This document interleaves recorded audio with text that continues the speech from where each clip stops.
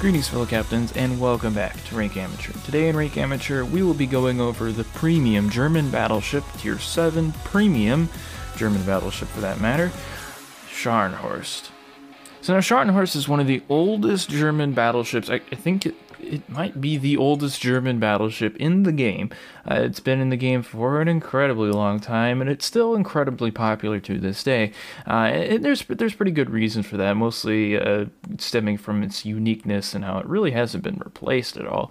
And this is from listener request. I did also get a listener request for the Admiral Hipper. That is probably going to be the next one as I still go through building up ships to do, because I will be going on Christmas break soon, so I will have tons of time to play World of Warships and get some more playtesting and things like that done. So yeah, we will be going over this ship and probably Admiral Hipper next week. And this week we're not going to be going over any World of Warships news, because there really isn't any in looking through since I last uploaded, since they haven't really done any new updates since, the 6th of November with 12.10. So 12.11 should be coming out probably early December, first week of December, something like that. Yeah, the only new thing I guess that we can go over is this Letters to Santa contest that they have.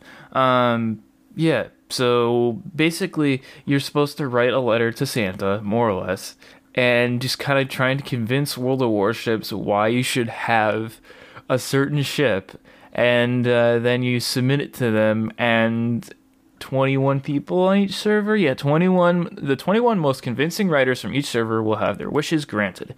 I believe there's going to be a great deal of random selection in this, given the thousands upon thousands of letters they receive and the fact that they're probably not going to read any of them. But yeah, so basically you write this letter to Santa, you download the template, and then you just you ask for any one of the ships from a following list that they have, and it's basically all the premium ships, and they will grant it to you.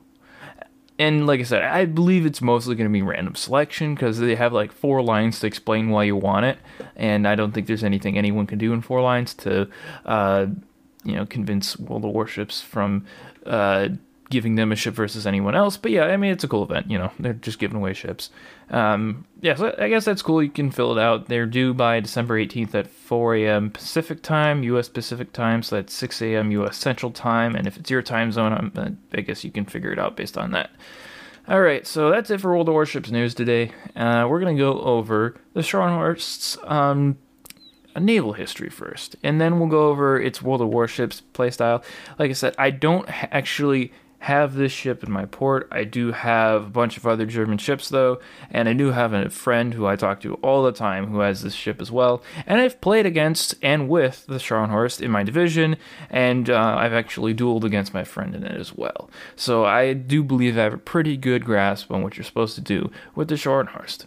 And so that's why this is going to be more of a how you play against the Scharnhorst versus, or Scharnhorst, however you prefer to pronounce it, than necessarily how to play it, but I will definitely give some tips on how to play it as well. So she is named after Gerhard Johann von Scharnhorst, who's a Prussian general in the very early 1800s. She was laid down on the 15th of June, 1935, launched on October the 3rd, 1936, and commissioned on the 7th of January, 1939, just before the outbreak of World War II. She has an interesting motto, too. Usually German ships didn't have mottos, or at least ones that were recorded, and so this is Scharnhorst ever onward. And I'm not going to say the German pronunciation of that, because I don't know how to say it. So she was a Scharnhorst-class battleship, lead ship of her class of 2 ships, which consisted of her and Gneisenau. Note, in actual service, Gneisenau had the same turret configuration as the Scharnhorst. It was only after she was damaged by a bombing raid while in dry dock that they considered switching her over to the 6 15-inch guns. That work was never completed because of the lack of materials present and the fact that the German Navy wasn't exactly that useful in World War II, save for the U-boats.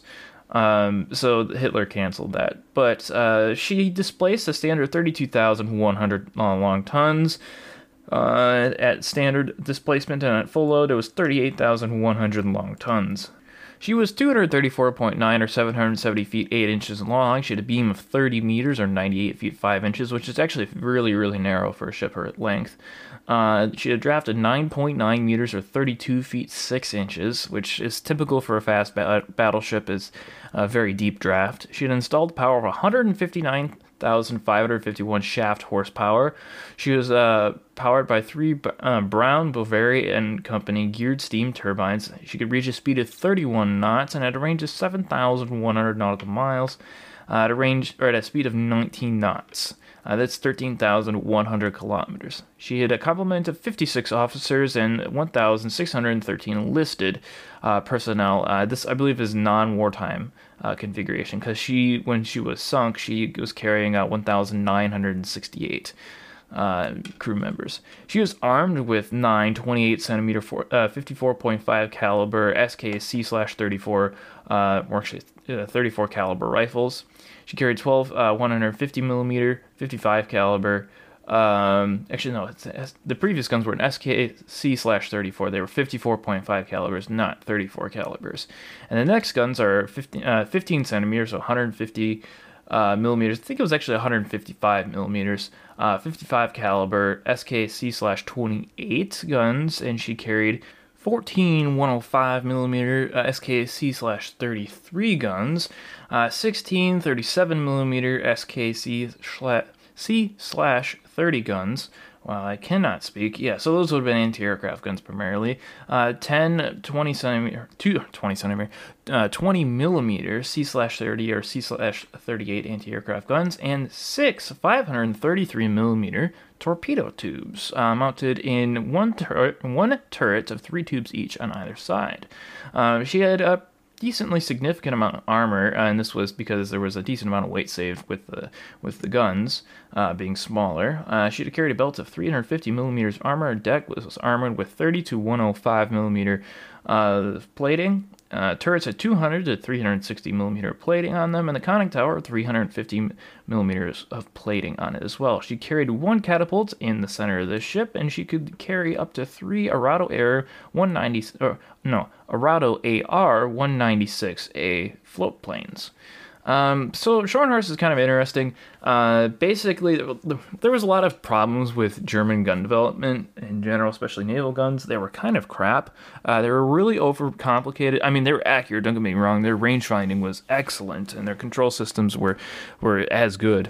But the guns themselves weren't actually that great. They never really figured out how to make a large gun that was efficient. And the reason why is because they hadn't really figured out the 5th turn breech lock. And so if you see a video of a British gun loading, especially one of those really large, like 15-inch, or I think, yeah, British only had 15-inch guns. No, they had the 16-inch on the Nelson class. But yeah, so basically you will see the breech door close, and it's obviously this huge door that weighs like a ton. And so it closes and then turns a 5th of a turn, and that locks and seals it. Right, so then the gun can fire, and obviously it recoils and everything, and then it turns the 5th turn back and opens up and allows another shell and powder charges and stuff to go in. The Germans hadn't actually figured that out. That was apparently a pretty well kept British secret. So what the Germans did is that they would have a plug essentially that would go in the back of the round. So like you'd have your round, your powder charges, and then a plug that goes into the gun.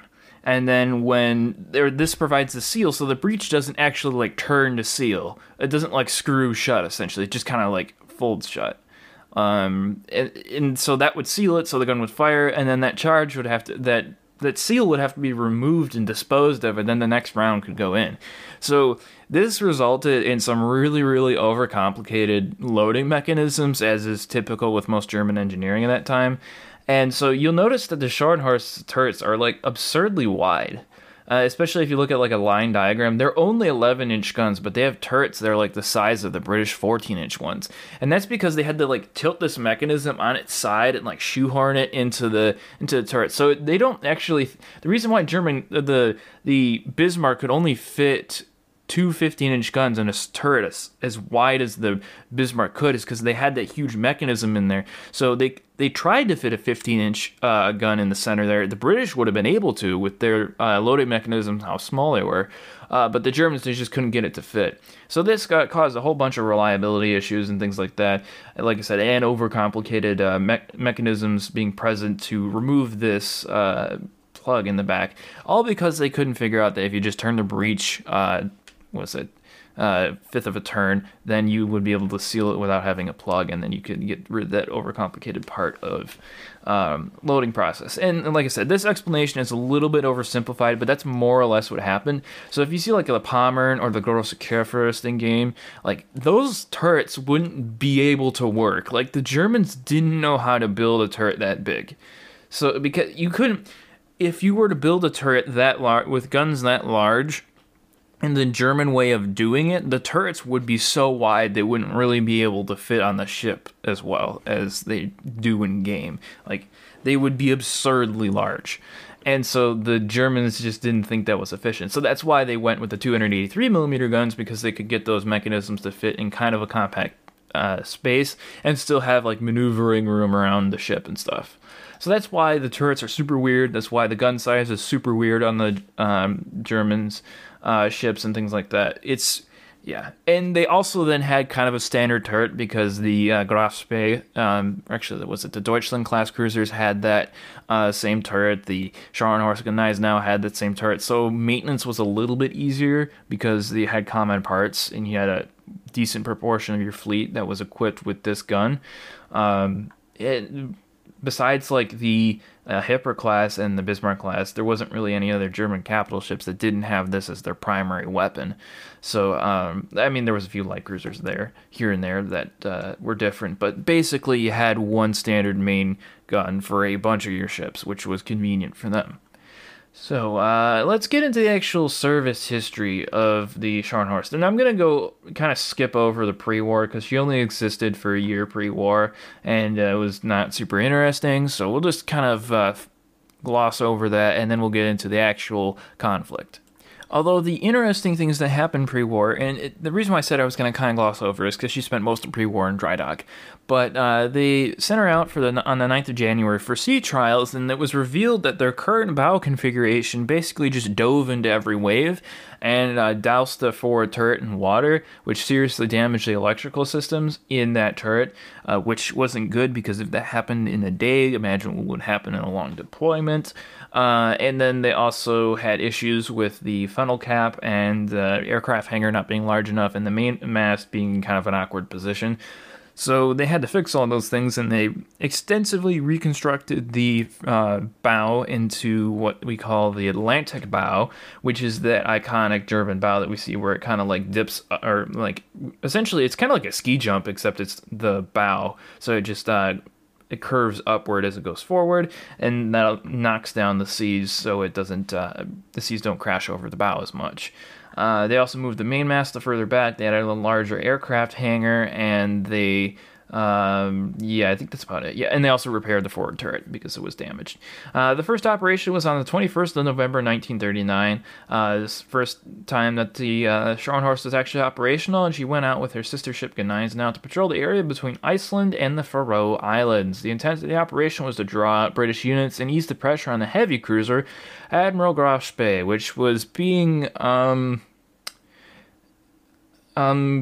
chased to the end of the world by the British because they were not happy about the Battle of the River Plate. So, actually, not the Battle of the River Plate. That was the battle where it was destroyed. It skirmished with the Exeter and the Ajax and Achilles. So they were intent on pursuing it until it was a artificial reef. So they were trying to ease the pressure off of this. So they left Wilhelmshaven Williamshaven, in company of the light cruisers Conlin and Leipzig, 3 destroyers, and they managed to intercept the British armed merchant cruiser Rawalpindi, I think is how you pronounce that, on the morning of the 23rd of November, 1939. Or actually, no, it wasn't the morning, excuse me, it was the afternoon. At 16:07 hours, which is 4 p.m. for those of you not necessarily familiar with military time, lookouts aboard the Scharnhorst spotted the vessel, and less than an hour later, they closed to within range. They opened fire, and 3 minutes later, a salvo of the 283 millimeter guns hit the bridge, killing the captain. This hit the Rawalpindi's bridge, killing the captain and the majority of the officers present on the board. During the brief engagement, Rawalpindi managed to score a hit on Scharnhorst, which caused minor splinter damage. By 17:16 hours, she was burning badly in the process of sinking, and Admiral Wilhelm Marschall aboard the Gneisenau, I always forget that the G is not silent, ordered Scharnhorst to pick up survivors. These rescue operations were interrupted by the appearance of the cruiser Newcastle. The German force quickly fled north before using inclement weather to make a dash south through the North Sea. 4 Allied capital ships, the British Hood, Nelson, Rodney, and the British Dunkirk followed in pursuit. The French Dunkirk followed in pursuit. Germans reached Williamshaven on the 27th of November, and both battleships incurred significant damage from heavy seas and winds. Scharnhorst was repaired in Williamshaven, while in dry dock, her boilers were also overhauled. So there's German ships tend to be more overcomplicated than is good for them, and this makes them sort of fragile, kind of. They had a lot of issues with weather and other things that were not related to combat, impacting their engineering, and this applied to like German tanks and things like that. Russian tanks could be replaced. Most parts on the Russian tanks could be replaced with nothing more than a socket wrench, or equivalent. And you needed like a actual bachelor's degree in engineering to replace the tracks on a Panzer IV. So yeah, difference in engineering style. They worked very well when they were working, but they don't work very well when they're not working. Versus Russian things don't work very well to begin with, but they kind of they work well when they're not working, if that makes sense. I remember there was a Mighty Jingles, which is a World of Warships YouTuber, I'm sure you all know of him, was telling a story about how he had a friend who had a Russian friend, and when this friend was staying in Russia, he asked this Russian friend what a reliable washing machine would be. And so his Russian friend recommended it, and he purchased it, and not 2 weeks later did that one reliable washing machine break down. And then he went to his friend and was like, "What the heck? You told me it was reliable. Why is it broken down in the first 2 weeks?" He's like, my friend, in Russia, we don't think that reliable is when something lasts a long time. We think it's when it's easy to fix." And sure enough, 15 minutes of maintenance later, the washing machine was up and running again, only to break down 2 weeks later, but it was really simple to fix every time. Now, our definition of reliable is that it works and you don't need to fix it. Their definition is that when it breaks, it's easy to fix. And there's all sorts of different stories they have about Russian engineering and just dumb things that they've done. But that's a bit of a tangent. We'll get back into the actual Scharnhorst. So, basically everyone's chasing them. They finally made it back to port, and they were damaged by wind. And so now their boilers are being overhauled, and they are repairing wind damage. And following completion of repairs, Scharnhorst went to the Baltic Sea for gunnery training. Heavy ice in the Baltic kept the ship there until February 1940, when she could return to Williamshaven, arriving on the 5th of February. And between the 18th of February and the 20th of February, she participated in Operation Nordmark, which is a brief sortie into the as far north as the Shetland Islands. And Operation Nordmark was the sortie by a German flotilla of 2 battleships, the Scharnhorst and Gneisenau, and heavy cruiser against British merchant shipping between Norway and Shetland. Basically just disrupting Arctic shipping as usual for them. The next thing that the Scharnhorst participated in was the operation, which was the invasion of Denmark and Norway. Scharnhorst and Gneisenau were the covering force on the assaults on Narvik and Trondheim. 2 ships left Williamshaven on the morning of the 7th of April, 1940, under the command of Vice Admiral Günther Lütjens. They were joined by the Trondheim invasion force, which consisted of the heavy cruiser Admiral Hitler and 4 additional destroyers, and by the invasion force that was designated to attack Narvik, consisting of an additional 10 destroyers. Between 1425 hours and 1448 hours on the 7th of April, the ships were unsuccessfully attacked by 12 bombers, and by that evening the weather had deteriorated significantly, and several destroyers were not able to keep up the 27-knot speed designated for the fleet. And they remained behind the main force. Heavy winds caused significant structural damage that evening and partially contaminated a portion of Scharnhorst's fuel stores with water. On the 8th of April at 09:15 hours, one of the trailing destroyers, Bern von Arnim, signaled a fight with the British destroyer, and Gunther Lütjens ordered Admiral Hitler to turn around and investigate. The German cruiser found a British destroyer, HMS Glowworm, and hit her with accurate artillery fire, and before the Glowworm sank, she attempted to ram and damage the Admiral Hitler and sent out a warning message to the British fleet. Shortly after the fight with Glowworm, Admiral Hitler and her 4 destroyers set course for Trondheim, and at 2200 hours, the 10 destroyers left for Narvik, while the Scharnhorst and Gneisenau took position to cover both landings. So yeah, that was the last stand of the Glowworm, and it made the British fleet aware that the Germans were up to something. On the 9th of April, 2 ships encountered British battlecruiser HMS Renown. Gneisenau's Sea-Tact radar picked up the contact at 04:30 hours. It prompted the crews of both vessels to go to combat stations. Half an hour later, Scharnhorst navigator spotted gun flashes from Renown firing at Gneisenau, and the Germans returned fire 3 minutes later. Gneisenau was hit twice in the opening portion of the engagement and actually had her rear gun turret disabled by a shell. Scharnhorst's radar malfunctioned as typical of German technology, which prevented her from being able to fire effectively and engage the Renown during the battle. At 05:18 hours, the British battlecruiser shifted fire to Scharnhorst. This is really not good because you have a target that has radar-guided shells, or not radar-guided shells, but radar targeting systems, and your radar targeting system is not working, and it's dark, and it's rainy, and it's really cold, and it's not a great condition for anyone. So it shifted to Scharnhorst, and this essentially forced Scharnhorst to maneuver in an adverse way to avoid the falling shells. By 07:15 hours, Scharnhorst and Gneisenau had used their superior speed to escape from the pursuing Renown, because Renown was definitely not as fast as the Scharnhorst and Gneisenau. I forget the top speed of Renown. Renown had a top speed of 32 knots. Interesting. That's right, yeah. The adverse weather was affecting Renown's ability to maintain her speed, so the German battleships Scharnhorst and Gneisenau were able to escape. Heavy seas and high speed, which the pair of battleships escaped, caused them to ship large amounts of water to the forward turret. Scharnhorst's forward turret was put out of action by severe flooding and water damage. Mechanical problems with their starboard turbines developed after running at full speed, forced the ships to reduce speed to 25 knots, and this was dangerous because it could potentially allow Renown to catch up. Scharnhorst and Gneisenau reached a point northwest of Loften, Norway by noon on the 9th of April, and the 2 ships then turned west for 24 hours while temporary repairs were effected. After a day of steaming west, the ships then turned south, and they began broadcasting radio messages that would betray the position of the ships to the British.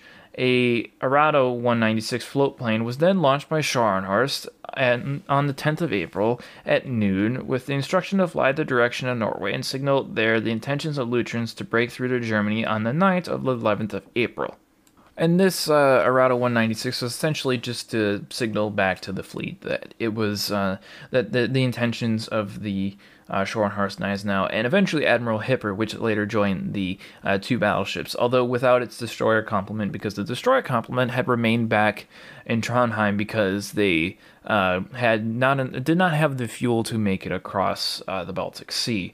So during this time, this period where they were breaking through to Germany, the Royal Air Force managed to keep tabs on them with their patrol aircraft, spotting them about 3 times a day. And 82 RAF Bomber Command and 9 RAF Coastal Command aircraft were ordered to attack these ships. However, the German warships were protected by poor weather and were not actually struck or anything like that by the British bombs, although the British lost 9 of their bombers to German fighters. So not a good thing for the British. In June of 1940, the Germans then returned to, or actually the Scharnhorst now then returned to Norway, and before doing so, they rendezvoused with a tanker to refuel Admiral Hipper and 4 destroyers, and then just after refueling the next day, they spotted the British trawler HMT Juniper and sunk it along with the oil tanker Oil Pioneer. The Germans then launched their 196 float planes to search for more Allied vessels.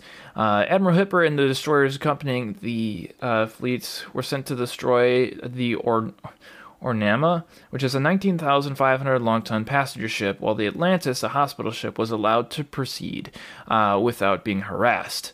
So, yeah, just destroying a civilian passenger ship and leaving I guess they left a hospital ship, but, yeah, I don't know about going after a passenger ship. I guess it could have been a troop transport, but, yeah, I don't know, that's questionable. Then Lead Admiral detached Admiral Hipper into 4 destroyers to refuel in Trondheim and would steam to the Harstad area with his 2 battleships.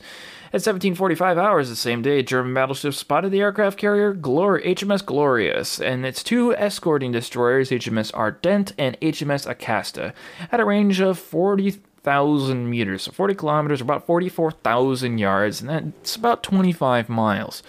At 18:32 Scharnhorst, as the closer ship began to open fire with her main armament at Glorious, and this was at a range of 26,000 meters, which is 26,000 kilometers, 28,000 yards. Equates about 16 miles for my fellow Americans.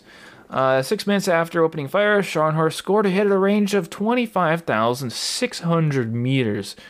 And this is, I believe, one of the longest range artillery shots that has ever actually been recorded with a traditional shell. So 25 kilometers, 25.6 kilometers, which is about 15.9 miles, which is pretty insane. A shell struck the carrier's upper hangar and started a large fire, and less than 10 minutes later, a shell from Gneisenau struck the bridge and killed Glorious's captain. So to say they were accurate is pretty much an understatement. 2 destroyers attempted to cover Glorious with smoke screens, but the German battleships could track the carrier with their radar because smoke that could deflect radar signals hadn't really been invented yet. So yeah, they tracked the carrier with the radar, and by 1826 the range had fallen to about 24,100 meters, and Scharnhorst and Gneisenau were firing full salvos at the carrier instead of just exploratory salvos with just single guns. After approximately an hour shooting, the German battleship sent Glorious straight to the bottom to become an artificial reef. And they also sank the 2 destroyers, as Acasta sank one of 4 torpedoes. She had fire hit Scharnhorst at 1939 hours. Acasta also hit Scharnhorst's forward superfiring turret with her 4.7-inch QF guns. That did negligible damage, though, as it didn't really penetrate the thick armor that was present on the turret. The torpedo hit caused serious damage. It tore a hole 14 by 6 meters wide and allowed 2,500 tons of water into the ship. The rear turret was disabled and 48 men were killed by this action. And the flooding caused a 5-degree list and increased the stern. It made the stern sit down in the water by almost a meter and it forced Scharnhorst to reduce speed to just 20 knots, which is for this time period very slow. The ship's machinery was also significantly damaged by the flooding, and the starboard propeller shaft was destroyed in the blast. So yeah, 1 torpedo basically took out Scharnhorst. If damage control teams wouldn't have gotten the flooding under control, it definitely would have sank her. So yeah, I guess German torpedo damage reduction wasn't really good in real life either. And the damage was severe enough to force Scharnhorst to put into Trondheim for temporary repairs, and she reached the port on the afternoon of the 9th of June. While she was repairing in, Trondheim, she was continually harassed by the Royal Navy and Royal Air Force. The Royal Navy actually sent the Ark Royal and the Rodney after it. However, none of the bombs that were ever launched at it, they all either missed or failed to detonate. And then she sailed to another city in Norway that was closer to Germany. Originally, she was planning on going straight back to Germany, but the Germans did intercept Royal Navy radio traffic to indicate that the fleet was really close, came within 35 nautical miles of the Scharnhorst position when she turned into Stavanger's port, which is that town she went to. Next day, she left for Kiel, and repairs were carried out, lasting some 6 months. And following completion of the repairs, she took part in Operation Berlin. And this was literally an operation that was just commerce raiding in the North Atlantic. So it didn't start out very well. The Gneisenau was damaged in severe storms, which forced both ships to go back to port for a little bit to repair the Gneisenau. However, on the 6th of February, 1941, the two ships did manage to complete refueling from a tanker, and then they also spotted the convoy HX-106. However, this was escorted by the capital ship HMS Ramillies, which was a Queen Elizabeth-class battleship, and Lucien's orders explicitly prohibited him from engaging Allied capital ships. They wanted to not pick a fair fight, essentially. So they called off the attack. And earlier, this was kind of to be expected, because earlier the fact that the Scharnhorst and Gneisenau were at sea was determined by British intelligence services, and so the heavy elements of the British home fleet were sent to move around and try and find these two ships. So this forced Luciens to try to move to a new area in hopes that he would find some convoys that were not protected by capital ships. They did manage to find a convoy that was empty. It dispersed immediately on the side of the battleships, and it actually only managed to sink one of the ships, which is a 6,000-ton tanker Lustrious. Then Luciens decided to move to another area, as the surviving members of the dispersed convoy had sent distress signals, which generally tended to attract British capital ships, which is not something that they wanted to. Two ships encountered the convoy SL-67, which was escorted by the battleship Malaya, which was another Queen Elizabeth-class battleship. Luciens again called off the attack, but he did shadow the convoy and directed U-boats to its position. The U-boats did sink 28,000 tons of shipping on the night between 8th and 9th of March as a result of Luciens' direction, and Malaya turned on the two battleships and closed to about 24,000 meters, which was well within the range of the Germans' guns, but Luciens refused to be drawn into an engagement because he knew that would violate his orders, and if anything bad happened, it would be him that was on the hook. And he also didn't want to risk engaging with any British ships that he might not have known were there or not, so he decided to call them off. They turned towards the mid-Atlantic, and they sank the Greek cargo ship Marathon. Two ships then refueled from the tankers Uckermark and Ermland on the 12th of March. So, on the 15th of March, the two battleships with the two tankers in company encountered another dispersed convoy in the mid-Atlantic. The Scharnhorst sank two ships, and several days after this, the main convoy was actually spotted, and Scharnhorst sank another 7 ships, which totaled more than 27,000 tons of shipping. One of the surviving ships, however, managed to radio the location of the German battleships, which summoned the powerful battleships Rodney and its smaller accomplice, King George V, which was not something that the Germans didn't want no smoke, so they they escaped in a squall, and the constant intervention by British forces convinced Luciens that chances of further success in this sortie was small, and they returned to Brest, France, for repairs. And this was because the Scharnhorst had issues with its superheated tubes in the boilers, and it was kind of making the Germans not want to live anymore, so they were put into Brest for repairs. These repairs unfortunately lasted until July, which made the ship unavailable during Operation Rudenberg, which was the sole sortie by the German battleship Bismarck in May of 1941. So after the battleships returned to Brest, it was determined that by the Allies, especially Winston Churchill was a big advocate of this, that, hey, maybe instead of bombing German industry, we should bomb the things that are preventing us from getting our supplies, and then we'll turn back to German industry. So basically, they took a look at a map of France. We're like, there's a U-boat port, there's a U-boat port, there's a U-boat port. Circle those, go after those, and then we'll scout for U-boats, and when we see one, we'll take it out. And then they also had some other major ports they wanted to take out, and they're like, all right, we're gonna have this plan. And then they found that Scharnhorst and Gneisenau had turned to Brest, and they're like, oh yeah, well, we'll take that one out too. And they just began harassing them, and it was really annoying for the Germans. They installed smoke generators into the port of France, or Brest, France, and it worked pretty well for a little while, but eventually winds shifted and the smoke screens didn't work as well one day. So then the Gneisenau had Gneisenau. I always say that G silent. Gneisenau had a bomb land close to it, so it was forced out into the harbor from dry dock. And in the harbor, it was torpedoed, and then it came back into dry dock. Prinz Eugen, which was also in the harbor, was seriously damaged by a bomb. And this only lasted a couple of days, but they had severely damaged most of the ships that were in the harbor. And so the Bomber Command actually halted this because they felt that their job was done, and then they resumed the campaign against German industry. After the repairs were completed, Scharnhorst went to La Pallas for trials on the 21st of July and easily steamed up to 30 knots. She did not return to Brest to avoid the undesirable concentration of heavy units in one port. Essentially, they learned their lesson from the British bombing of the port and decided that maybe we shouldn't keep all of our stuff in one place. However, the Scharnhorst was its position was quickly nailed down by the British, and it was bombed extensively. It was hit many times by many different types of bombs, different types of bombers, and was forced to put it back into Brest, France for repairs.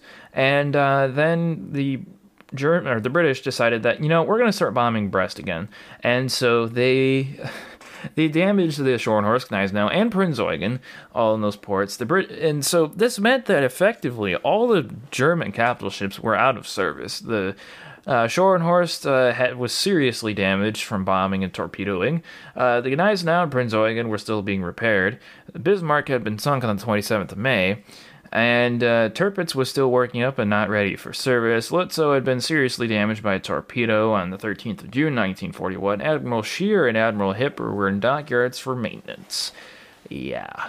So there was, and obviously the German capital ship, their aircraft carrier, the Graf Zeppelin, was nowhere close to being ready for service. So they essentially were out.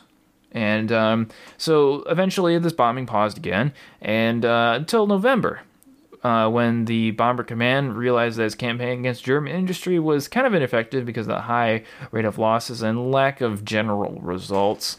So they began attacking ships in Brest again, and 36 attacks were mounted between the August and February, and most of these were surprise attacks by small groups of aircraft who tried to arrive before the smoke screens in the harbor could be deployed. And they were pretty successful with this, and then they figured out that you could also just drop bombs through the smoke screen as well. And essentially, they scored some decent hits, especially on the Gneisenau, but that was kind of it. The next operation that Scharnhorst participated in was Operation Cerberus, which was on the 12th of January, 1942. It was decided to do this on the 12th of January 1942. It was completed on the 11th of February. Essentially, the goal was just to dash up the English Channel, hugging the French coast, and go back to Germany for better repairs and to disperse the German fleet, essentially. And this was consisted of Scharnhorst, Gneisenau, and Prinz Eugen, and they essentially just went as fast as they could up the French coast with a covering of destroyers and torpedo boats. And and so they just tried to avoid the British radar network, and they hoped that they were close enough to the shore that the British just picked up the German ships as essentially just part of the shoreline. They couldn't distinguish the shoreline from the German ships, and it actually largely worked. Then German aircraft were dispatched to launch chaff, which would disrupt the British radar, which actually worked. The British were eventually aware of this movement, and they did launch several attacks, all of which were unsuccessful. However, the airdropped mines were not. The Scharnhorst hit 2 of them, and it basically disabled every system on the ship. One of them actually tore a huge hole in the ship and managed to knock out power for 20 minutes, and so essentially all power was knocked out for 20 minutes. She was only capable of running on one propeller shaft. Eventually, there was a second shaft that was restarted. All 3 of her main battery turrets were jammed. Several of her 155mm turrets were jammed. She had serious electrical problems. Her circuit breakers were out of action for a while. And, so pretty much, not great. So she was eventually redeployed to Norway and exercised with several U-boats and kind of didn't really do anything interesting for a little while until the Battle of the North Cape. So the military situation in the German army and Eastern Front was rapidly deteriorating. It became increasingly important to interrupt the flow of supplies from Western allies to the Soviet Union in hopes of starving the Soviet war machine, which was exponentially growing in power. By December 1943, the German army had been forced into basically a continuous retreat from the Soviet Union. The Luftwaffe had been seriously weakened by 4 years of war, and increasing Allied anti-submarine capabilities were steadily degrading the effectiveness of U-boats. And it was kind of starting, the writing was on the wall for the Germans, essentially. The only effective weapon of disposal of the Germans in Norway was the Scharnhorst because the Tirpitz had been badly damaged, and the 4 remaining heavy cruisers had been committed to the Baltic. During conference with Hitler on the 19th through 20th of December, Grand Admiral Karl Dunst decided to deploy the Scharnhorst, the next Allied convoy that presented itself. So basically they were just going to hope that they could take out as many Allied convoys as possible before they were sunk, more or less. They're just going to stand in the way as much as they could.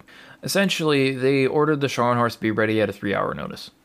Essentially, so they wanted notice, and they wanted the ship out of the port in 3 hours, which was extremely quick for a ship.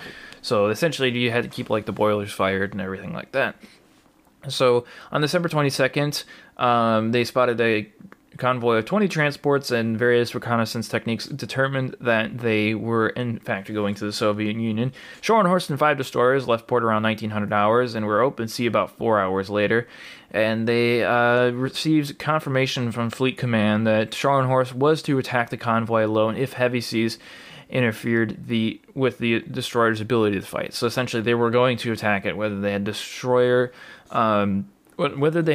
support or not.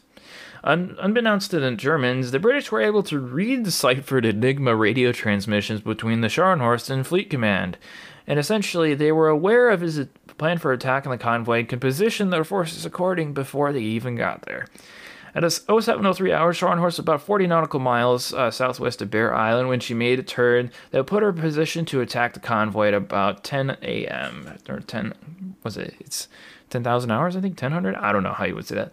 Essentially, the British commanded 3 cruisers, HMS Norfolk, Belfast, Sheffield, that were escorting the convoy to place themselves between the convoy and Scharnhorst's expected direction of attack.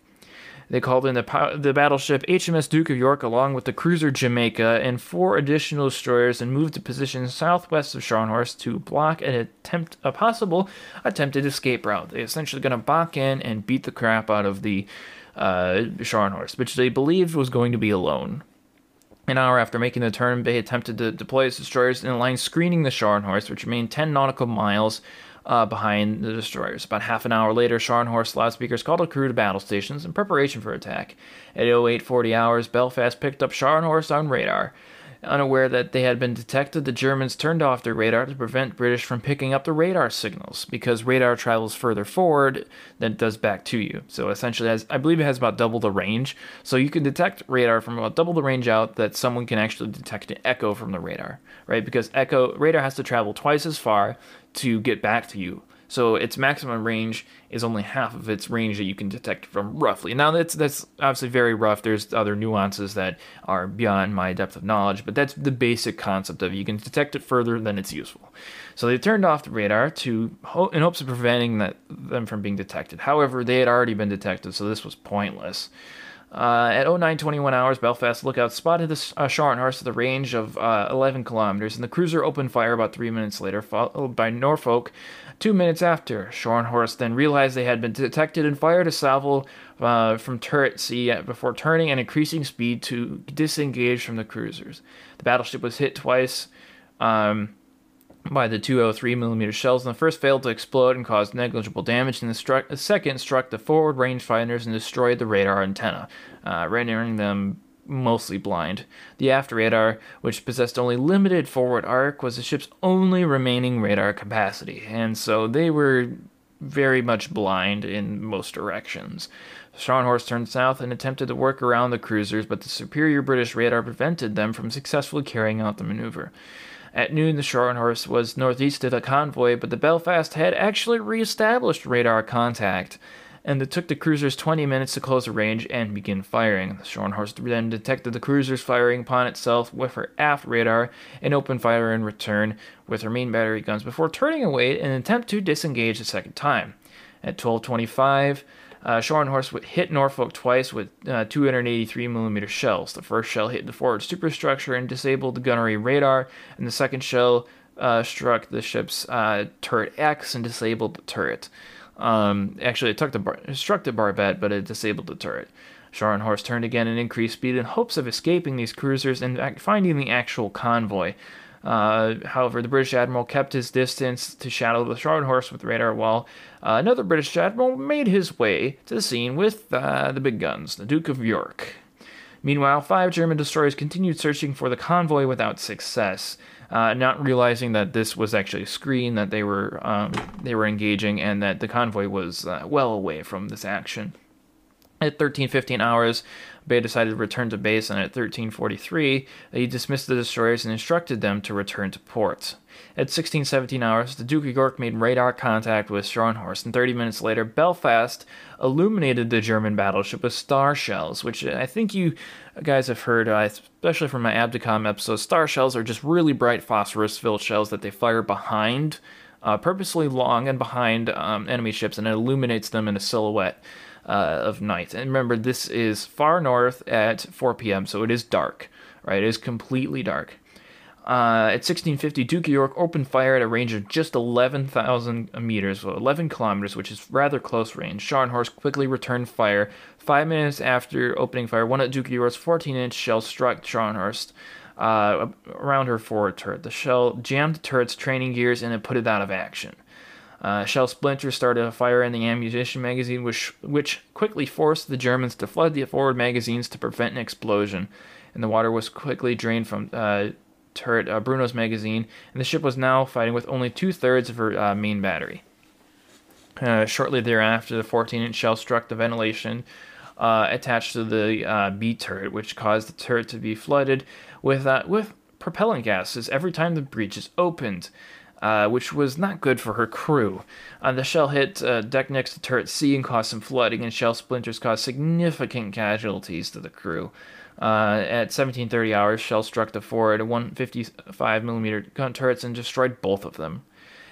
At around 1800 hours, another 14-inch shell struck the ship on the starboard side, passed through the thin upper belt armor, and exploded in the number 1 boiler room. It caused significant damage to the ship's propulsion system and slowed the ship to just 8-knot speed. That would be basically the writing on the wall. That was more or less the death blow, because now it couldn't escape.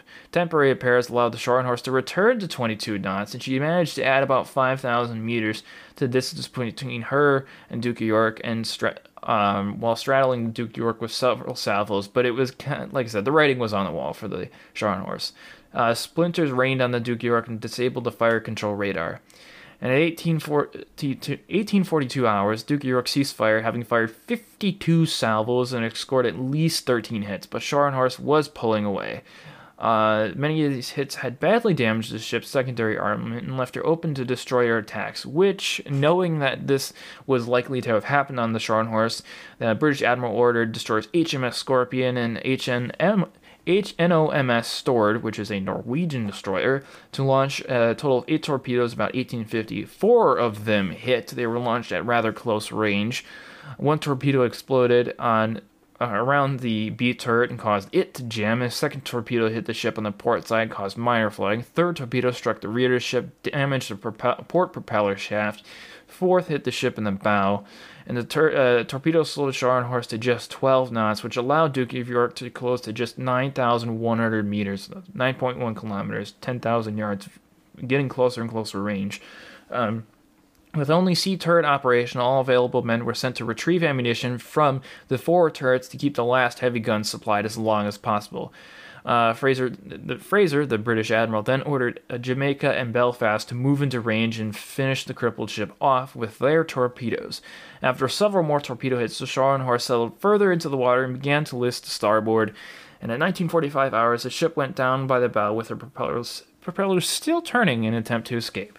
British then began searching for survivors, but were soon ordered away after just a few were pulled out of the water, even though voices could still be heard in the water calling for help. Of the crew of 1,968 officers and enlisted men, only 36 were pulled from the wreck. I imagine it was just because it was dark and they didn't want to hit the wreck of the Scharnhorst. But yeah, so that was the British were not known for really pulling survivors out of the water. Same thing with the Bismarck. They only pulled a couple out of the water and then kind of just left the rest to die, which is yeah, that's pretty terrible. Yeah. Anyways, that's the end of the Scharnhorst, unfortunately. Unfortunately, in reality, it was very fortunate that they were able to take care of the Scharnhorst, but not for the people who sailed aboard it. But yep, so she didn't make it through the war. Gneisenau didn't really make it through the war either. She was damaged in dry dock in Germany, and then eventually the Red Army advanced and captured her as she was sunk as a black ship by the Germans. Alrighty, let's get going on this World of Warships section of this episode, which I will make brief as this episode is already getting rather long in length.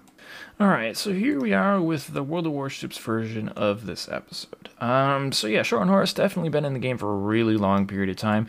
A favorite among people who play German ships, and for pretty good reason. It's probably one of the most effective cruiser killers in the game, and so let's go over the armor layout first. So the armor layout, we have a 70mm, actually we're going to just go over the notable things about the armor layout. We have a 70mm fore-end armor belt, and that, in layman's terms, that's an icebreaker. A 70mm icebreaker that does extend a decent distance above the waterline and is, from long range, you can shoot over it into the Citadel, I guess, but you still have to get over that and through a 150mm Citadel athwartship, although the fore-end armor plating, the snoot, that is above the icebreaker is only 26mm. Your belt extends from the forward turrets, or just before the forward turrets to after the aft turrets, and it's going to have 350mm belt. There is a little bit of an aft end armor plate too, as well, that helps you when you're angled. That is 90mm thick, which is going to definitely help you out. The turrets do have 360mm on their face. Actually, the turrets are basically realistic to real life. Your deck is 50mm thick, which will shatter most HE shells. However, your superstructure is quite large and is only protected with 16mm of plating, as is standard for battleships of the tier. So you have a 50mm deck, and then after that you do have a 80mm Citadel roof. That does have some slight turtleback to it, which is nice. It's not as extreme as some other German battleships, but it does have a slope which is 105mm thick. 110 by the turrets. Turret barbettes have 350mm of armor on them.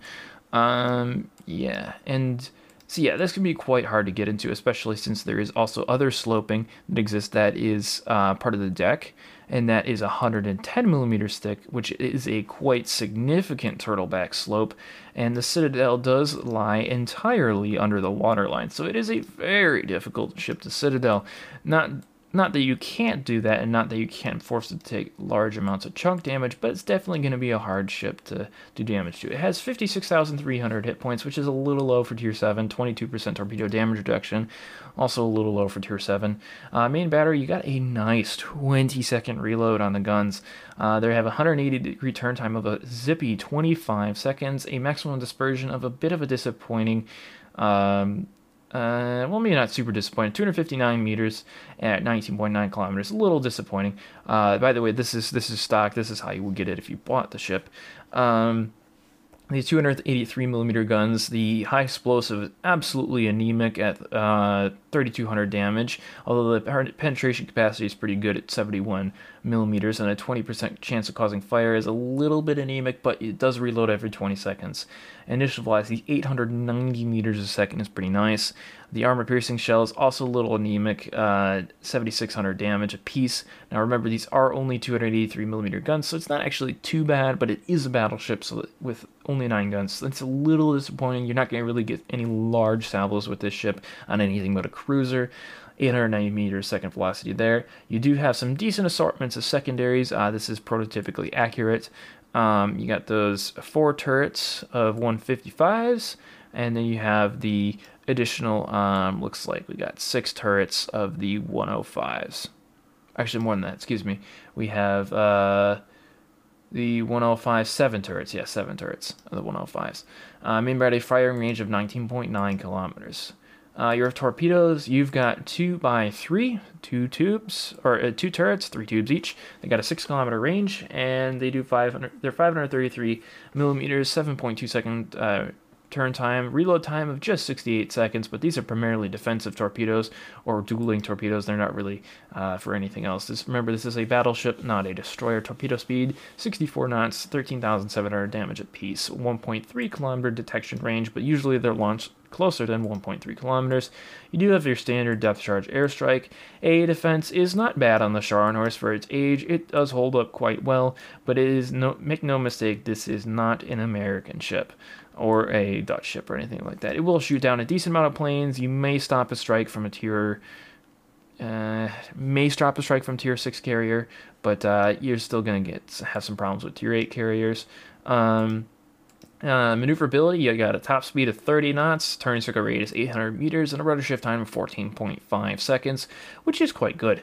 For a battleship, right? It's a weird cruiser battleship sort of thing. So, but 14.5 seconds for a cruiser isn't great, but for a battleship it's pretty good. The 800-meter turning circle isn't bad. Concealment, you have a 15.2 kilometer concealment. It's not bad. You can get that down to, I believe, what was it, like, I think around 12 kilometers if I remember correctly, which isn't bad. It's a pretty stealthy ship. It's not like British levels of stealthy, but it's definitely good, definitely workable. The assured detectability range 2 kilometers. Detectability range by air is 9.9 kilometers, as is by submarine. And from firing from smoke, that is 11.7 kilometers. So it's not bad. You can definitely use smoke screens with this ship, especially at decent range. Yeah. And then as far as your consumables are concerned, you're going to have access to your standard heal, your standard damage control, and you do have a choice between a spotter and a fighter. I highly recommend a spotter because fighters don't do anything. But yeah, so that is the actual ship itself. Now, as far as skills to take, you can go with a secondary build. Don't get me wrong, you can do it. I've seen people before. It doesn't work too bad for them. Usually, you can do it. Would I recommend it on the Scharnhorst or Scharnhorst? Maybe not. And I know this is against what I usually go with German battleships. I usually go with a full secondary build, but the Scharnhorst is a weird one because it is a cruiser more than it's a battleship. So I would recommend more of a typical survivability build rather than a build for combat, like traditional, like secondary combat efficiency. So that means we're going to take preventative maintenance. We're going to take our priority target. We're going to take, you could probably take Adrenaline Rush. Basics of survivability would probably be better though, especially since your reload time is so short anyways. And then I would take Emergency Repair Expert because you don't have a whole lot of hit points, but so having extra repair, that extra heal is going to be nice. So yeah, and then after you come back around, I would recommend taking maybe like an emergency repair specialist. Vigilance would be a really good one to take because that's gonna increase your torpedo protection damage reduction by 7%, which will get you up to, was it to 28%, I believe. And then I would take Adrenaline Rush because you can get some pretty insane reload times off that. And then I would take Concealment Expert after that. You could swap Concealment Expert and Emergency Repair Expert and take Concealment Expert first, but I would really stick between those two skills. Those are the skills that I would take with this ship. Now, with any extra points that you have, feel free to use them as you like. I think you have one extra point, and you can use that for gun feeder because you will be switching ammo types a decent bit in this ship. And as far as upgrades are concerned, you should be running just standard main armorist mod 1, damage control system modification 1, or you could do engine room protection, but I'd recommend damage control. Then you should do main battery, aiming systems modification 1, damage control systems modification 2, concealment systems modification 1, and this is a tier 7 ship, so I think that's all the slots you get. Let me go check with a tier 7 because WoW's FT doesn't work anymore. So actually no, excuse me, you only get 4. So you're gonna do main armorance mod 1, damage control mod 1, then you're gonna do aim systems modification 1, and then you're gonna do damage control system modification 2 on this ship, and that will allow you to get a more well balanced build. As far as the flags go, typical battleship's gonna be good. You can go Sierra Mike with the speed. I would definitely go with Juliet Charlie. Then I would go with India Yankee, Juliet Yankee Bissell 2, and then I go with Sierra Mike, November Foxtrot, and India Delta. You can also put a ramming flag on there if you'd like. I wouldn't use any of the secondary things on this ship because the secondaries aren't bad, but they're also tier 7 secondaries, so they're not great. You can get them to be decent because they are German secondaries, but they're typically not super great. So that's why I don't recommend it, because this ship, rather than being a secondary brawler, is very, very good at killing cruisers. Now, don't get me wrong, you can use it as a secondary brawler, and it's pretty effective, it holds its own, and that's a playstyle that's certainly valid, and people do it. I don't typically focus on that playstyle as much, just because I don't find it to be... I find it to be kind of like, if you're going to do that, go get it Gneisenau now, because that's what Gneisenau is for. Gneisenau doesn't have anything else going for it other than at close range, because its guns are terribly inaccurate, versus Scharnhorst has a little more going to it. So I would recommend primarily going after cruisers, right? You're not really, you can duel, like I said, you can duel, but don't try to. So you're best pushing up with your cruisers and basically pretending that you are a cruiser. And the only difference in your playstyle, well, maybe not the only difference, but one of the few differences in your playstyle is that rather than kiting all the time like cruisers do, you're going to take a little longer to kite.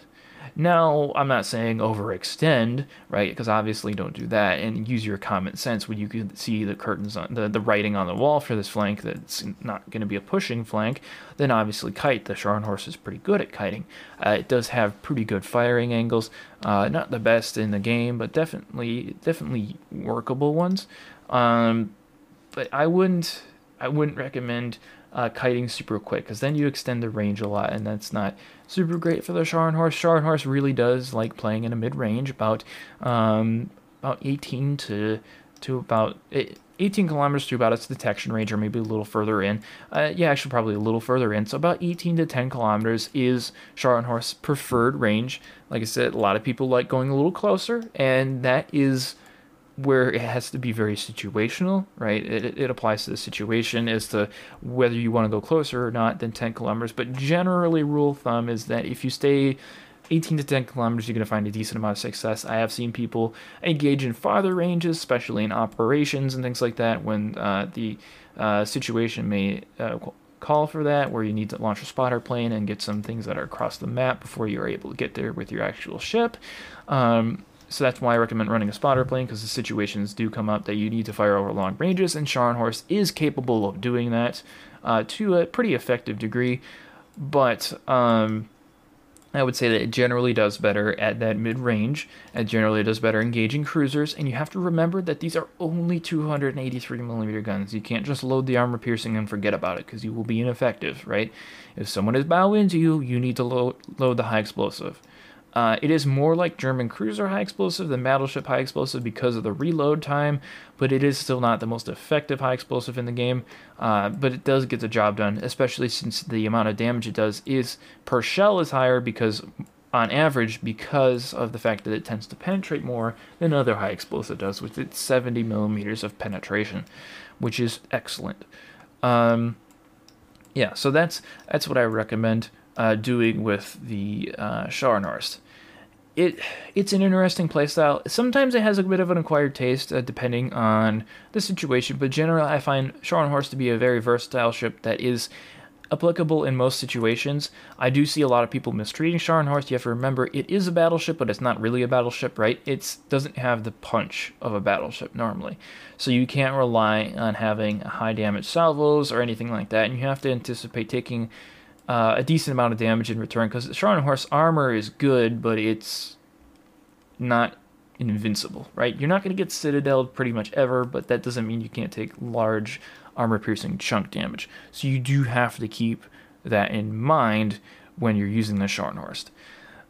So I typically, in a typical game, I recommend pushing up with your cruisers just outside the caps, kind of seeing what's going on. Typically between like B and C cap or A and C cap, if we're playing domination, I like pushing up to there, and I see people with the most success doing something like that.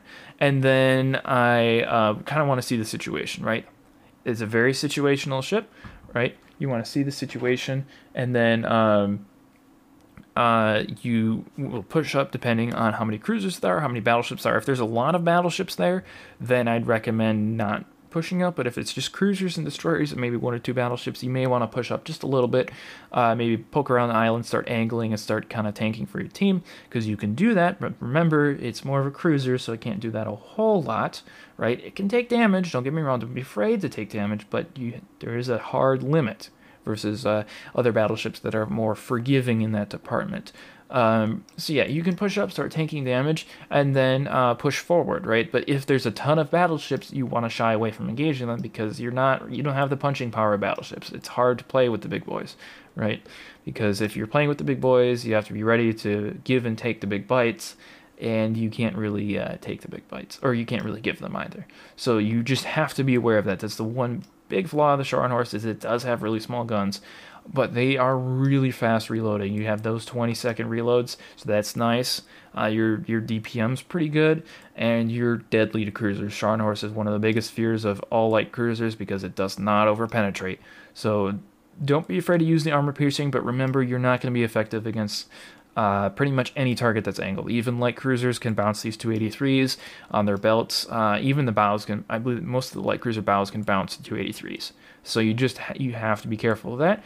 You have to be mindful of that. Other than that, it kind of plays like a normal heavy cruiser, I would say, is the best playstyle that I can roughly liken it to. It's a little bit more of an aggressive playstyle than a normal heavy cruiser, but you have to remember that you don't have incredibly large high caliber armor piercing anymore. Right, it's smaller caliber, so that's something that's just to keep in mind. But the Scharnhorst is a really good ship, and if you're interested in it, chances are you're gonna like it. It's really good in operations, from what I've seen. And as far as playing against it's concerned, high explosive. It's in that respect as a German battleship. Just light it up with high explosive. If you do have its broadside, shoot for the upper belt with armor piercing, and then you can just chunk damage it. You're not going to citadel it, so don't go for the citadel. So even if you're a battleship, just shoot for the upper belt and you'll chunk it enough that it'll cause damage. Do be aware, it does have torpedoes that go out to 6 kilometers, so when it does duel, you can expect torpedoes coming from either side. Yeah, that's right. If you're playing the Scharnhorst, forget you have torpedoes until you really need them, right? Don't look to use the torpedoes. Look for a situation where use the torpedoes when they're needed. Don't look to use the torpedoes, right? There are many battles, especially in my Palmer, where I go without using the torpedoes. Many battles in a row, sometimes 10, sometimes more. I never touch the torpedoes, right? But when I need them, I need them. So that's the thing that you need to remember about German battleships with torpedoes, is they are battleships first, then that have torpedoes. They are not big destroyers. Well, that's going to be about it for this episode. I hope you guys enjoyed it. I will be doing probably Hipper next, but we'll see how that shakes out. If you have any other questions or comments or suggestions or anything, feel free to message me on the Anchor app or email me, rankamateurpodcast@gmail.com. I do prefer that second option, but I will see the first thing as well. Yes, and until next time, captains.